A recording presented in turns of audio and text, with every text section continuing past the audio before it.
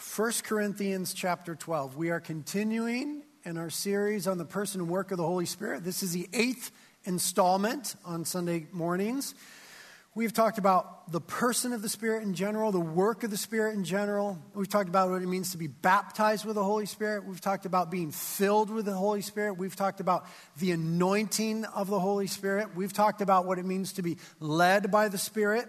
At our Thursday night gatherings, we've talked about what it means to be filled with the Spirit as a quality of character. We've talked about what it means to be in the Spirit as a quality of being.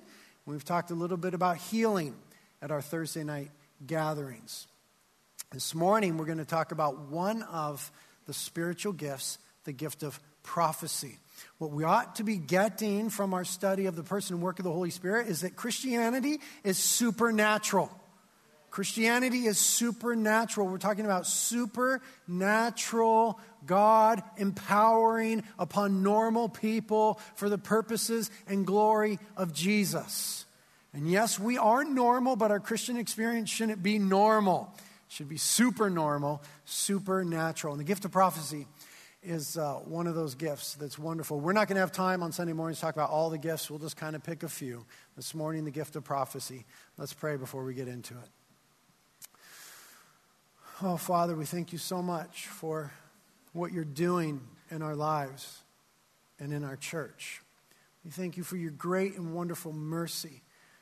We thank you that in this season you seem very near to us.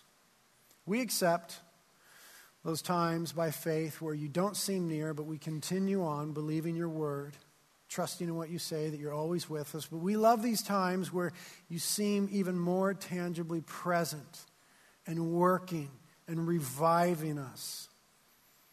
Lord, I love this church. I love these people at all three campuses. I don't want anyone to miss what you're doing. So tune us in. Holy Spirit, tune us in. Grab our attention. Increase our faith. Give us grace to surrender our wills. And teach us to follow hard after you in this season in life and what it is you want to do. So as we talk about the gift of prophecy today, we ask that you would birth more prophecy in our church. Because as your scriptures will reveal today, it's wonderful, it's needed, and it's good. Holy Spirit, birth more prophecy happening in our church. We want to hear more of the voice of God in our midst. Please now anoint me to teach and preach these things faithfully and give us the ability supernaturally to pay attention and transform us for your glory. We ask it in Jesus' name. Amen. I'm just going to dive right in. No introduction. There's not time for it. There's much to cover. We're talking about the spiritual gifts. Let's just give a basic definition to the gifts. Now listen, as I said, there's not enough time to cover all the gifts. We've made some wonderful book recommendations to you lately. We've got brand new books dealing with the gifts and the work of the Holy Spirit out at the resource table. We'll have more next week. If you're interested in these things, as you should be, you need to get those. So we're just going to kind of dive in and drill down. Here's a definition of the spiritual gifts. Any ability that is given by and empowered by the Holy Spirit to be used in any ministry of the church. Any ability given by the Holy Spirit, empowered by the Holy Spirit, to be used in any ministry of the church, inside the four walls and outside the four walls. Okay, the gifts of the Spirit are supernatural enablings that allow us to engage in the mission of Christ. Those that are mentioned in Scripture, and we'll look at a few today, are not an exhaustive list. Okay, there's more than what's mentioned in Scripture. For example, the gift of intercession is not mentioned in Scripture as a gift, but we know that that's an area of gifting. We know that there's gifted worship leaders, but that's not mentioned as one. And then celibacy is mentioned as a gift. So it's not always what we expect. There are lots of spiritual gifts. And their purpose is this: to build up, strengthen, enable, and comfort the church. Build up, strengthen, enable, and comfort the church in being faithful to Christ and his mission until he returns. Now, a key text for the gifts is 1 Corinthians chapter 12 through chapter 14.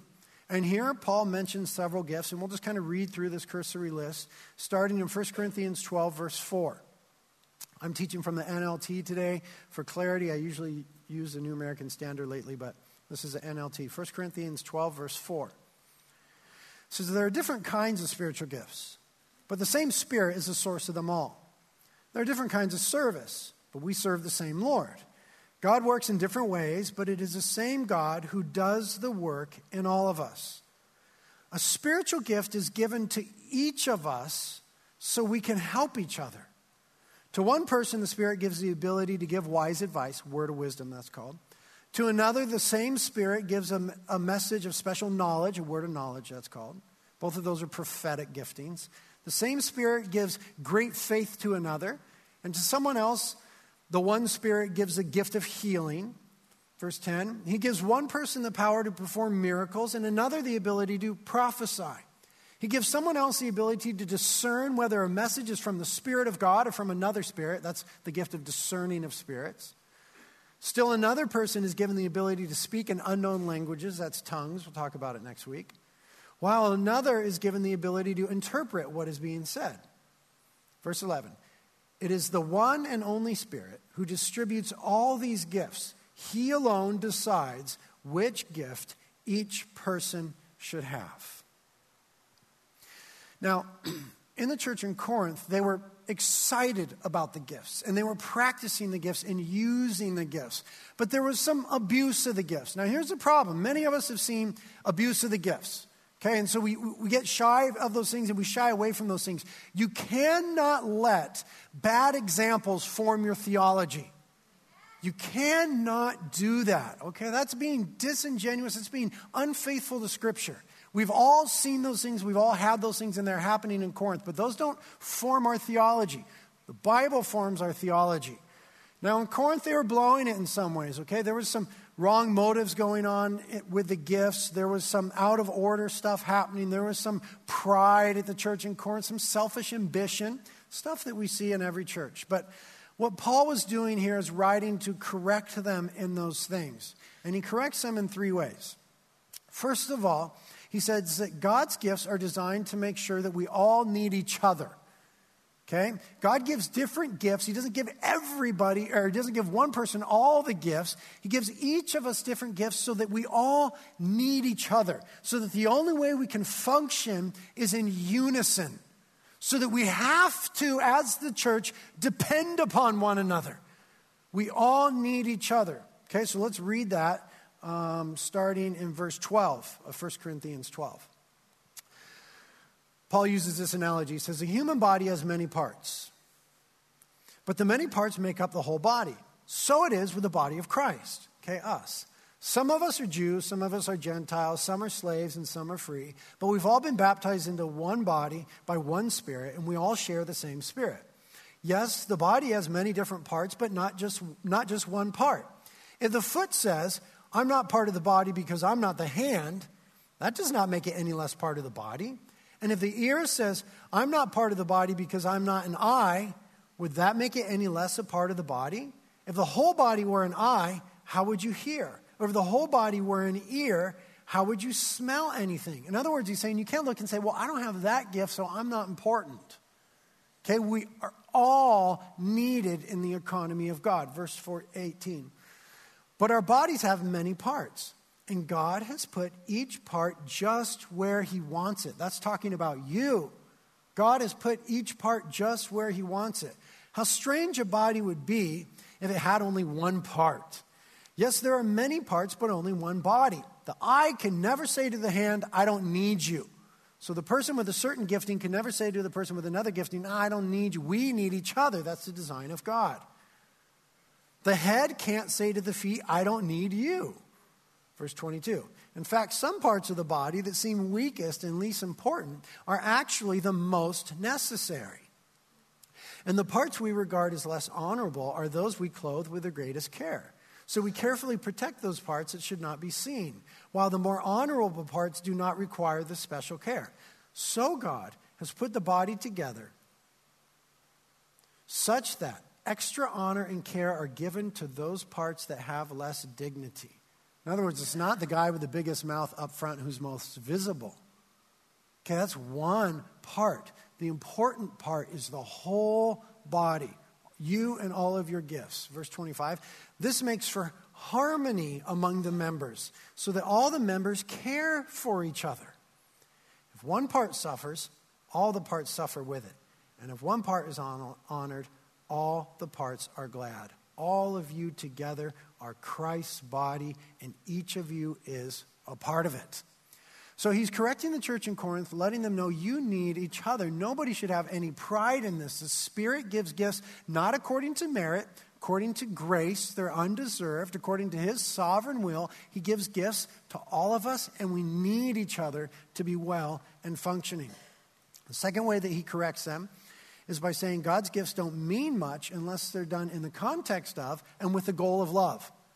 Okay, the gifts are not the goal in and of themselves. So the goal is love. Look at chapter 13. Paul says, if I could speak, this is verse 1, all the languages of earth and of angels, but didn't love others, I'd be only a noisy gong or a clanging cymbal. If I had the gift of prophecy, and if I understood all of God's secret plans and possessed all knowledge, and if I had such faith that I could move mountains but didn't love others, I would be nothing.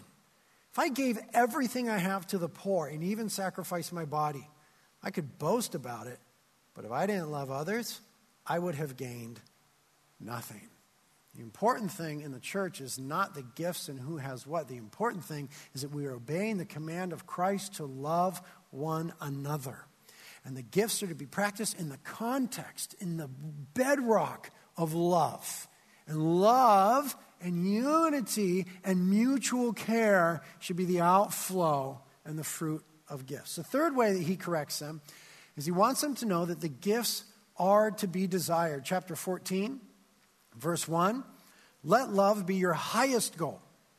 But you should also desire the special abilities the Spirit gives, the spiritual gifts.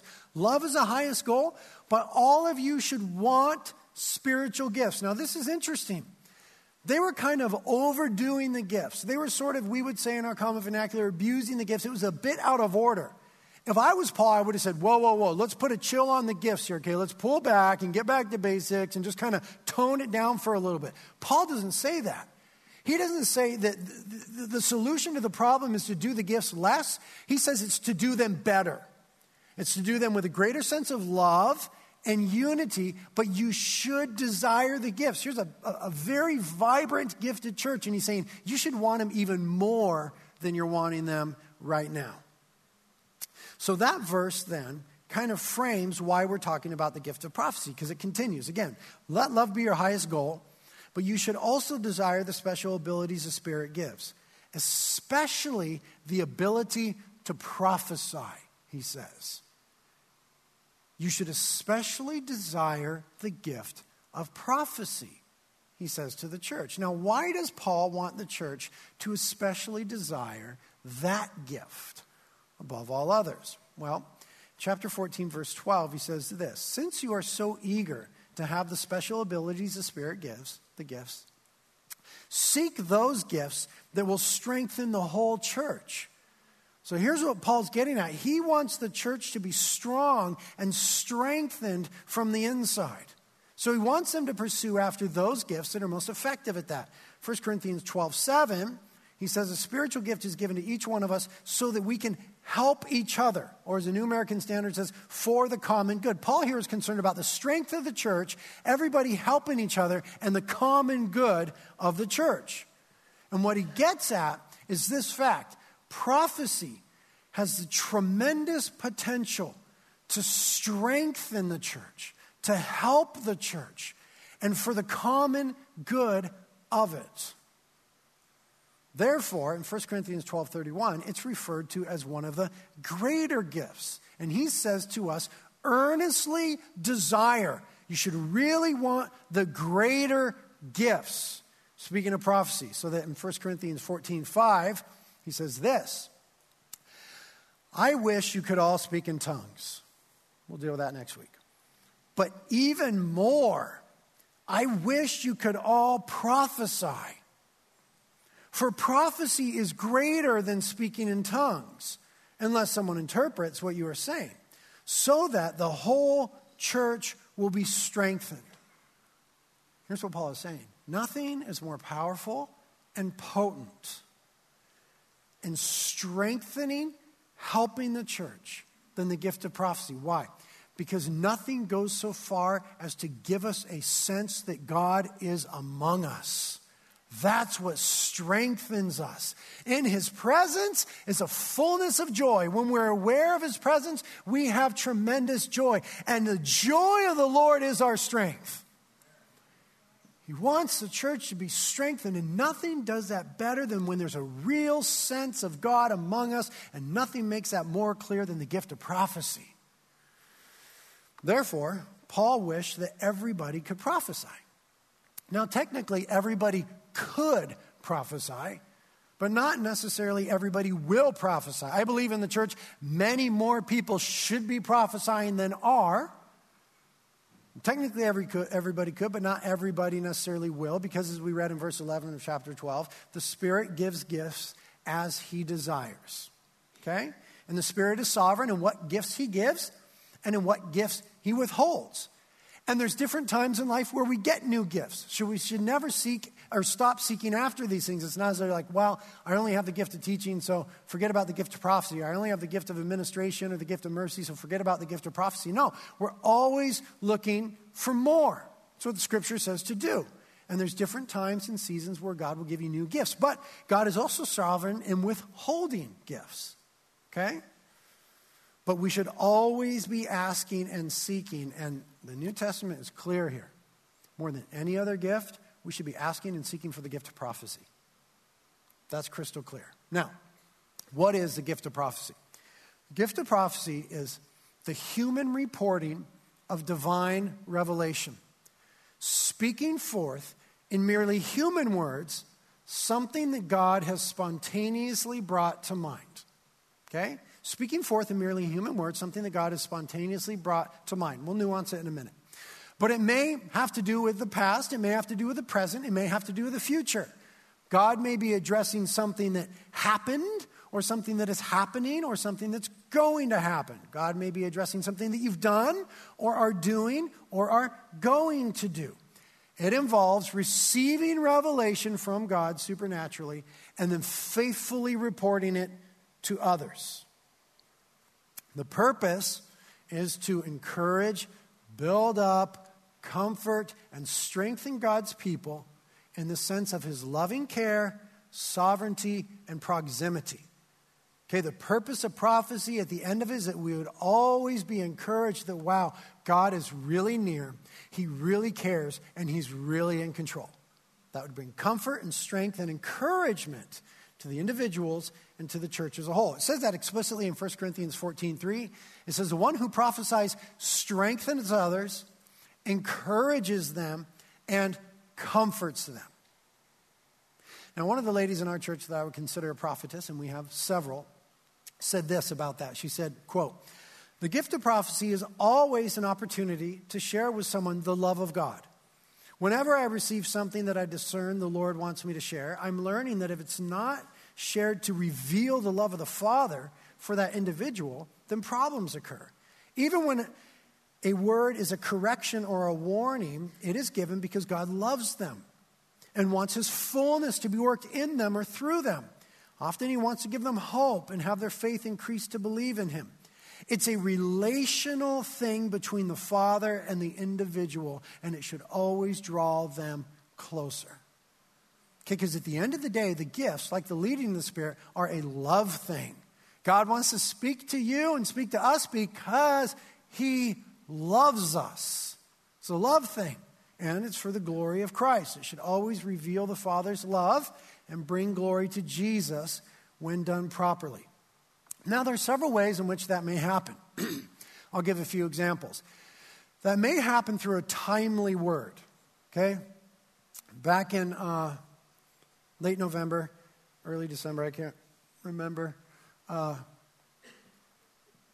Daisy wasn't doing well, and we took her to the hospital, and she received her 4th diagnosis with cancer, and we were in this horrible little room talking to the doctor when he told us what was going on, that the cancer was back. And he gave us a diagnosis and he gave us a prognosis that this was pretty much the end of the road. And our best bet was to take Daisy home, make her as comfortable as we could for a little while before she died. That's what he told us in that room that day. And man, we just came unglued, as a mom and dad would. We just came unglued. We just started weeping uncontrollably and just crying out to God. And the thing that came forth from us by the Spirit was, God, you just have to be with us. We have to know you're with us. And I shared with you guys my story. I was coming out of a long season of not sensing God's presence. Very, very difficult. And I just said, God, you have to be with us. You have to show us that you're with us. We have to know that you're with us. And we're just screaming and crying in this horrible little hospital room. And right then, Kate's phone got a text. I didn't have a phone at the time. My phone now doesn't get text messages. I don't carry my phone around. I hate them. But Kate's phone got a text message. And normally I would just ignore it. And I felt compelled to grab it. And I reached over and I grabbed it and I wiped away my tears and I looked and it was a text message from one of our elders' wives. And it said, I just felt right at this moment that I needed to send you this verse. And it was Isaiah 41:10. Do not fear, for I am with you. Do not anxiously look about you, for I am your God. I will strengthen you. Surely I will help you. That was a gift of prophecy. It was the form of a verse, as it often is. It was a timely word that brought strength and encouragement and comfort. And I'm so thankful that that young lady was in a place in her life where she was listening to the Spirit and she had the boldness to respond and send that prophetic text. It may happen through an encouraging word. A friend, spiritual mother here at Reality, intercessor, and also prophetess. I asked her for some examples of encouraging words that she's given me because I have memory problems, and she wrote this. One Saturday morning, I saw you, okay, this is a vision, holding a budding almond branch in your hands, and the Lord was saying he was making you and your ministry very, very fruitful. I think this is the only Saturday morning that I ever called you. You picked up the phone and were amazed. Partly because you and Kate were just sitting down to eat almonds right then. So something very profound, right? She had a vision. It was very, very biblical. Throughout the Bible, almonds and budding almond branches are used for powerful symbolism. And the almond branches in the Middle East, or the almond trees, would bud before any other trees. Therefore, they were used to speak to the nation of Israel of something that was coming very quickly, either the blessing of God or the punishment of God. In this case, it was a blessing of God. Thank you, Jesus. But just these really neat little things, a profound vision. She just had the boldness to pick up the phone and call. And just how sweet is it of God that at that moment, Kate and I were sitting down to eat almonds. You see, he knows you. He knows how to speak to you. And just these little things that make huge, huge differences in our lives. And what that showed was the kindness of God and the nearness of God. He knew I was eating almonds. He knew I needed a word of encouragement. He gave a vision to this lady. She sent it. There was confirmation because we're eating those things. It was just, God's so nice and so near. That's what this gift teaches us. So it may be a timely word. It may be an encouraging word. It may happen by revealing the future. Almost 20 years ago, Kate and I had a little home Bible study, and mostly for surfer kids who were like junior high and high school age. And this one girl came who was just out of high school. I didn't know her very well, and she just came a few times, and she sat through the Bible study. And I got to tell you, dude, my teaching and preaching at that time was horrific. I mean, I was confusing myself every single week. And I can remember where I was standing in my house at that time, and she just looked at me afterwards, kind of like, just kind of, I don't know. She just had that look that happens sometimes, like when, and she just said, God is going to make you a pastor to pastors. That's all she said, and she walked away. Listen, I didn't even go to church at the time. There was nobody that I considered my pastor. I had no inclination of ever wanting to be a pastor. I wasn't even sure what that meant. That didn't make sense to me. That didn't sound good to me. And then I forgot about it. And years later, when we started to plant churches and mentor other leaders and this stuff, God made me a pastor to pastors. And it was just this encouraging word that later on the Holy Spirit would bring to remembrance. It would show me, wow, God, you were in control of my life 20 years ago. I had no idea what that was about. But you have numbered my days from beginning to end. You've laid them all out, and you're bringing them to pass. That's what the gift of prophecy shows us. Tremendous encouragement. Now, I didn't then say, okay, I'm going to be a pastor, and then I'm going to pastor other pastors. I didn't seek after that. You just put your eyes on Jesus when you get one of those, and he'll just work it out and bring it to remembrance at the right time. So it may happen as a timely word, an encouraging word. It may reveal the future, or it may happen through warning or rebuke that is helpful to us. Recently, before the launch of one of our campuses, one of the ladies in our congregation came up to me and said, you know what? It really seems like, and I feel like the Lord has shown me that your heart is not in this thing. You're not giving it your all. Your heart isn't in it. You're not committed to the mission of Christ right now. And that's not cool. And man, it was a rebuke, and it was a really good one. And I agreed with that. I identified it in my heart. I had to confess that, repent of it, and then I had to seek help. So I got the elders and the staff. I told them, here's what's going on in my life, man. I'm not in this thing. I'm distracted. What's the word? I don't know. I'm not that into it. I'm not giving it my all. I'm not doing what Christ has asked me to do right now. Repent of that. Please pray for me. And they prayed for me, and a fresh anointing came upon me, and it was wonderful. But it happened through that rebuke. God revealing to someone else, man, this guy's heart is messed up right now. He needs help. I love him so much. I want to use him in what I'm doing. He needs help. And so it came that way. Another time, recently, when I came back from Israel and we were going through Daisy's cancer, my plan was to walk away from the ministry forever. I told that to you guys. And the Lord revealed that to several people in our congregation who move in the prophetic realm. And they got in their car and they came and found me where I was. And they walked up to me and said, you know, in essence, you're planning on walking away, and that's not God's will for you. We're here to pray for you. And I was rescued that day. You see, that was a prophetic leading, a prophetic revelation that they had, boldness to step out, to come and do that. And then what it revealed to me is God's love and care, his sovereignty and his kindness. And then, as they prayed for me, new strength came on me, because prophecy strengthens, comforts, and encourages the church. Now, it may also come as a clue to reveal and confront the opposing work of the enemy. Back before we had multiple campuses, when we were just at the Carpinteria location, there was a season of a lot of witchcraft coming against the body. And we had a couple witches that were attending the church. Took us a while to figure that out, but they would sit in the front row and they were trying to work witchcraft while we were there, and that was an amazing battle to see that and engage in that. My office at church had a big pentagram and some sort of red liquid painted on the outside of the window, and I had a physical affliction I can't even tell you about, but it was horrific, and I was afflicted, and I went to the doctor, and nothing could make this thing go away.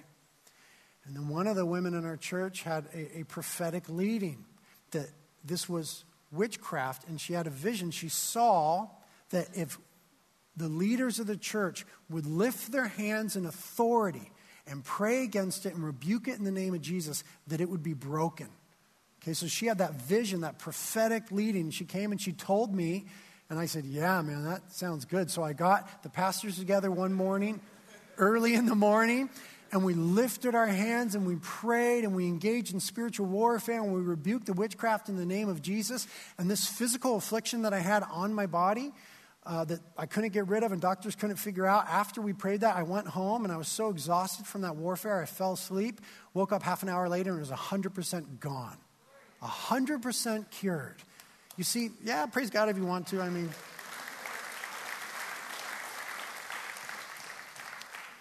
see, that's just the kindness of God through the gift of prophecy, revealing what was going on so that we could be healed, comforted, strengthened, renewed, so that we could learn and have insight. That's how important this gift is. If there hadn't been that prophetic inclination, I don't know how long I would have gone without affliction, not to mention all the other things that were happening in our body because of the presence of those witches. Whew, it's crazy stuff, huh? Now, what we see from those examples, and they're just examples from my life, is that the gift of prophecy plays out so many ways. For me, it has been absolutely indispensable. I cannot imagine my life without the gift of prophecy. And all the kind of stuff that we're talking about is Bible stuff. right? Revelation and visions and reporting it and all this stuff is just Bible stuff. And because we are a people who are shaped by Scripture, we're into this kind of stuff. To not be into it is to ignore Scripture. To not be into it is like, it's there, and we are shaped by Scripture. So we can't imagine our life without this stuff. Now let's talk about some of the ways to practice this. First of all, we must realize that the gift of prophecy is different. The New Testament gift of prophecy is different from the Old Testament office of prophet. Okay? Old Testament prophets spoke the very words of God. The very words of God. In that, they had absolute authority in what they said. In the Old Testament, to disobey a prophet of God was to disobey God. As such, they had tremendous responsibility. If a prophet in the Old Testament was shown to be wrong, they were generally put to death. Okay, the Bible wasn't around yet. This was like they had absolute authority from God. Similar to New Testament apostles, right? It's more similar to New Testament apostles who went on to pen Scripture. Old Testament prophets penned much of Scripture. Absolute authority. Paul makes it clear in the New Testament when he's writing churches, hey, you disobey me in this, you're disobeying God. That same sort of authority. Now, the New Testament gift of prophecy is not the same. We have Scripture now. We have the completed canon of Scripture. And the absolute authority, the infallibility, lies in Scripture, not in a person. Not in a prophet, not an apostle. The absolute final word is in Scripture. So to disobey Scripture is to disobey God. Okay? So that changes a little bit the New Testament gift of prophecy from the Old Testament office of prophet. The New Testament gift is not reporting the very words of God, which must be obeyed in their nuance and in their minutia. Rather, the New Testament gift of prophecy is reporting in merely human words what God has brought to mind. And New Testament prophecies are never on par with Scripture. They don't supplant Scripture. They're not equal in authority to Scripture. They don't amend Scripture. Okay, they're not to be taken as Scripture. They're human words reporting what God has revealed. But the final authority is in the Bible. That should comfort us. Now, much of what we learned last week with regards to being led by the Spirit applies to the gift of prophecy because it works in much the same way. We're talking about hearing from God in a prophetic manner. And that doesn't only happen in the gift of prophecy. That happens in being led. That happens in other gifts, word of wisdom, word of knowledge. That happens in teaching, all sorts of different ways where we hear from God. But much of those same principles apply that we looked at from Acts chapter 10 of getting yourself in a place where you can hear from God. Could be a voice, could be a dream, could be a vision, it could be a thought, it could be an impression, it could be some sort of sign, it could be a passage in Scripture, it could just be a strong sense. But this kind of stuff is all over the Bible. And when it happens in the gift of prophecy, there are two things present. A revelation from God and a reporting to others. Okay? In the gift of prophecy, a revelation from God and a reporting to others. Now here's where it gets sticky. Because of the nature of it, receiving and then having to report in merely human words, that reporting requires interpretation or translation by the one who has received it, right? So I see this vision, and it's a vision sometimes. It's not necessarily words. So how do I now communicate that faithfully, right? Or I just have this impression. Or I heard this word, or I have this scripture. So how do I translate that to the person that I'm supposed to tell it to faithfully? Because of that, in the New Testament gift of prophecy and the exercise of it, there will sometimes be errors. There will sometimes be simultaneously content or translation or interpretation that is correct and parts of it that are wrong. And that's okay in New Testament prophecy. We don't kill the messenger. It's not the same as Old Testament prophet. Okay, it's a different thing because we have Scripture now. Now let's see an example of this in Scripture. Turn to Acts chapter 21. Very quickly. Hurry up. Man, that. Acts 21. We'll just cut right to the chase, verse 4. Okay? Paul and the boys here. They're on another missionary trip. They're sailing around. And then it says in Acts 21:4, we went ashore, we found the local believers, and stayed with them for a week. Look at this. These believers prophesied through the Holy Spirit that Paul should not go to Jerusalem. Okay, now look in verse 10. Verse 10. Several days later, a man named Agabus, who also had the gift of prophecy, arrived from Judea. He came over, took Paul's belt, and bound his own feet and hands with it. Then he said, the Holy Spirit declares, so shall the owner of this belt be bound by the Jewish leaders in Jerusalem and turned over to the Gentiles. When we heard this, we and the local believers all begged Paul not to go to Jerusalem. Verse 13, but he said, why all this weeping? You're breaking my heart. I am ready not only to be jailed at Jerusalem, but even to die for the sake of the Lord Jesus. When it was clear that we couldn't persuade him, we gave up and said, the Lord's will be done. The Lord may be saying something different than how we're saying it. Okay, what is going on here? Paul received this prophecy. Multiple people, had prophetic insight that when he went to Jerusalem, there would be persecution. He decided to go anyway. Why was that? 1 Corinthians 14:29 tells us that we are to judge and evaluate prophecies that are given to us. We'll look at the details of that in a moment. Paul judged the content of that prophecy to be true. The Holy Spirit had already been telling him that. Talks about it with the Ephesus elders in Acts chapter 20. He judged the content of it to be true and correct, but he judged the interpretation of it or the application of it to be incorrect. He thought in his mind, the Spirit is definitely revealing that there's trouble for me in Jerusalem, but these guys think that means I shouldn't go. That's not what it means. So they had the gift of prophecy. They reported some of what they were saying was right. Some of what they were saying is true. They probably just had a vision or a word that there was going to be this horrible pain waiting for him in Jerusalem. They may have then added to it, well, that means don't go. That must be why the Lord showed me that. That wasn't it. The Lord was showing that to Paul, that Paul would know for sure that even though hard times were coming, God was with him, and he knew the beginning from the end, and he was sovereign and in control. He wasn't going to be surprised by this. In a perfect case scenario, it would have been reported that way. Paul, God just wants you to know that he's in control. He sees what's coming. There might be hard times, but he's with you. That should have been the report. So sometimes we need to restrain ourselves when it comes to interpretation, and we need to be careful with translation, because the New Testament gift of prophecy is not the very words of God, but rather reporting in merely human words something God brings to mind. Now, some of you will be uncomfortable with that, and you'll say, why, if it's a gift of the Holy Spirit, if it's from God, why could there be some error in it? Now, an analogy and a statement. The error is not on God's part, the error is on people's part.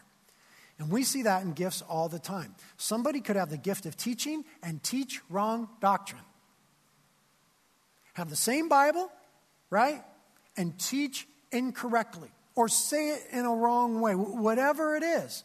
Okay? There's infallibility in God. There's tremendous fallibility in people. And God uses fallible, messed up, messy people. It's just the way it is. For this reason, though, when we're exercising the New Testament gift of prophecy, hear me on this, we should never preface it by saying, thus saith the Lord. That is an Old Testament office of prophet way of introducing the very words of God. We should avoid those words because there's a possibility of error. So what we ought to be saying, realizing that we don't have absolute or infallible authority, what we ought to say is things like this. I think the Lord is showing me. I think the Lord may be indicating that. It seems to me the Lord is putting on my heart a concern for, right? It's a more humble form of communication that leaves openness for our own fallibility, and yet says the Lord is speaking to me. I believe that the Lord is speaking to me. But it's not a thus saith the Lord thing. Here's why. Hear me. We are going to make mistakes with this. Everybody who practices the gift of prophecy is at one time or another going to make a mistake. Therefore, we help each other. We contribute to the common good when we approach it with humility and say, I think maybe the Lord is saying. Many people came to my wife and I and said, the Lord is telling us that your daughter Daisy is not going to die from this cancer. She died. It's hard to process that. We're dealing with people's lives. The stakes are very, very, very, very high. Therefore, we should be very careful, prayerful, humble in the practice of this. Now, oftentimes, the delivery makes all the difference. I've never shared about this from the I don't think. Maybe I did. I can't remember. Anyway, about 12 years ago, just after my son was born, a lady who's not here, I haven't seen her in years, who I knew to move powerfully in the area of prophecy, came to Kate and I and said, God has shown me something horrible is going to happen to your child. Gee, thanks. I almost couldn't go on. That affected me so deeply that when I went to go see Nemo, my wife and I went with Isaiah, and you know how the son gets lost and the dad is freaking out? I literally had a nervous breakdown in the theater. I started weeping uncontrollably and had to run out of the theater. I was so terrified.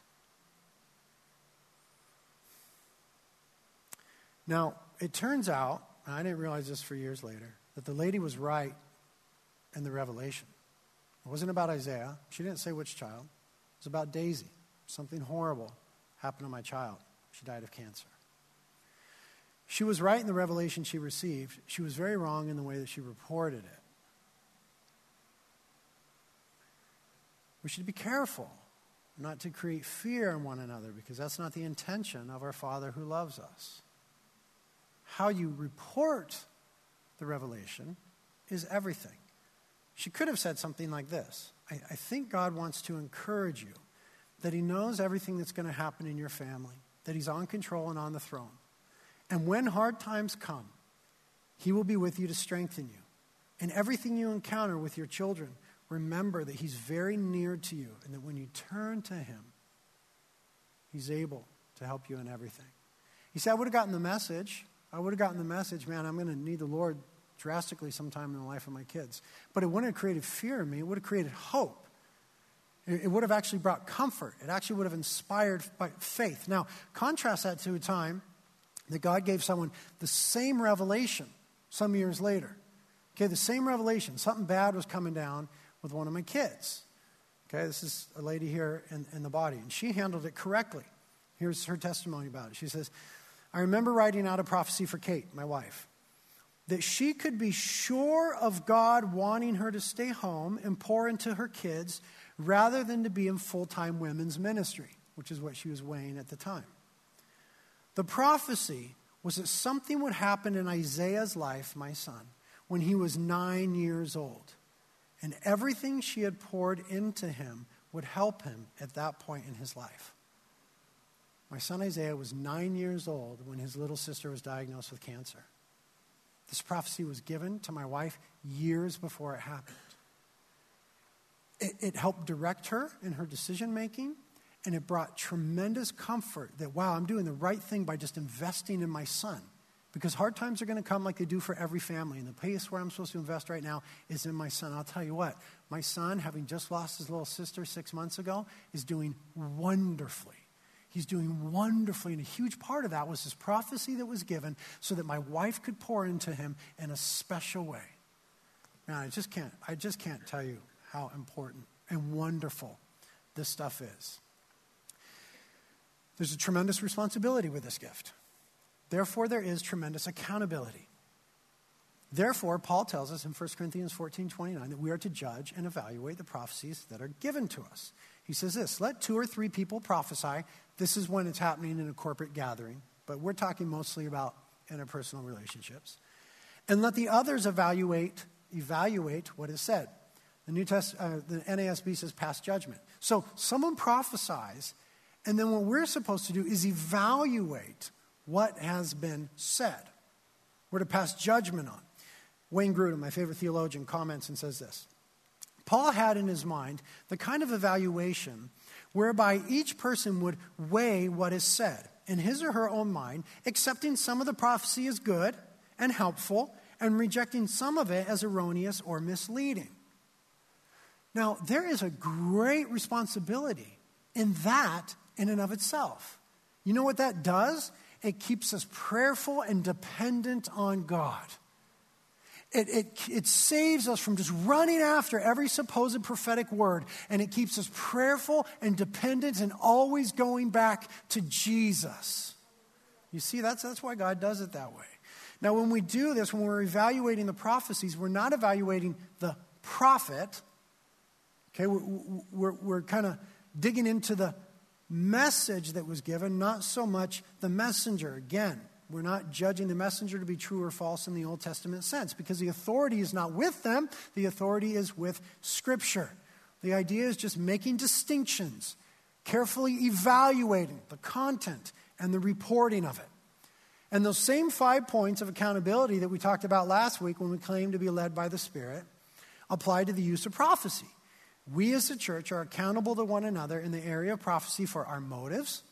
Who is this about? Our direction, is it the way of the cross? Our fruit, what is the evidence? Our faithfulness to Scripture, and our relationships with one another. That's why it's so important that we develop relational currency with each other. Because these sort of prophecies are best received in the context of loving friendship. That's why it's important that we're in comm groups, that we're a part of the church, that we're not Lone Ranger Christians, that we're interacting, that we're inviting, that we're doing life with people. We need to develop relational currency, trust, and reputation. There's certain people in my life that when they come and say, I think the Lord is saying, I have a high degree of confidence in that. There's other people, and in my position, I hear it every single Sunday all the time, who come and say, the Lord told me this for you. You know what? There's some people that have just gotten it wrong years on end. And I'm not going to stone them. I don't hate them. I love them. But there's some relational currency that is developed there. And we're accountable for these things. So that if someone is consistently getting it wrong, we're in relationship and we say, hey, dude, you're off base, bro. You're taking your own thoughts and your own inclinations and your own desires and you're claiming them to be revelation from God, and that's wrong. You need to be able to say that. That's what accountability looks like. So then, what should we do when we believe we have received a revelation from God? Something comes to us. It takes the form of words, thoughts, mental pictures, an impression, something. Here's what we do. Number one, pray about it. Pray about it for clarity and confirmation. Ask this question, God, is this you or is this me? Pray about it long and hard. Secondly, rejoice over it. If it's God, treasure the fact that God is speaking to you. That's a wonderful thing. Next, go slow. As we talked about last week, God is never in a hurry. He's on the throne. Okay, just slow down and continue to listen. Know the tendency of your flesh. We talked about this last week. Learn to listen to your flesh. It will clue you into what the Spirit is doing. So know if the tendency of your flesh is to rush forward and do something real quick, or if it's to hold back and not do anything. Know the tendency of your flesh and begin to balance that in prayer. Next, share with others with similar gifting or spiritual authority to see if there's a sense of confirmation. That's really important. Hey, I think I'm hearing this from the Lord. I want to get your insight on this. Does this resonate with you? Be willing to submit to your mentors, your community, and leaders of the church. Practice this. So, when you think you're hearing from the Lord, this is a great way for young people with this gifting to develop, anyone with this gifting to develop. I think I heard this from the Lord, write it down. And then record what happens later on, whether it was right or whether it was wrong. What parts were right, what parts were wrong. How you got the interpretation off or how it just flowed. Just start to record that stuff. And then share that with mentors and leaders and community. Write down when you're right and write down when you're wrong. That will begin to train you to best hear from the Spirit. It will begin to increase faith to act on what you're hearing. And it will develop relational currency when you're with people in life saying, gosh, here's all the ways the Lord showed me and here's where I was off and here's where it was happening. It's an important practice. Do it with community, trusted friends, and mentors. And then pray about what to do with it. Here's why this is important. Sort of a little side road here. Prophecy is closely linked to and a key part of intercession. Okay, so intercessors are constantly hearing prophetically, but they're not supposed to necessarily report it in the way that this gift of prophecy is. Sometimes you will receive prophetic revelation from God, but it's not to be reported at all. It's to be prayed about. And so there's some discernment that goes on. Not everything the Lord shows you is supposed to be spoken to others. A lot of it is for you. A lot of it is for prayer. A lot of it is just store up in treasure and wait to see what the Lord does. And gosh, I have such good stories I could tell you about that, but we're out of time. How do we approach the delivery or reporting of a prophecy? Okay? Try to be faithful with the content. Do not try to interpret it unless God clearly shows you what it means, and pray for the interpretation if you feel you're supposed to. Be clear in reporting what is clear and be humble with what is not. Be willing to say, I don't know. Choose your words carefully to reflect the gospel and the love of the Father. Deliver in a way that increases faith in God and reassures the believer of his loving care, proximity, and sovereignty. Make sure your heart is clean toward the person to whom you are speaking. It's to be done in a context of love.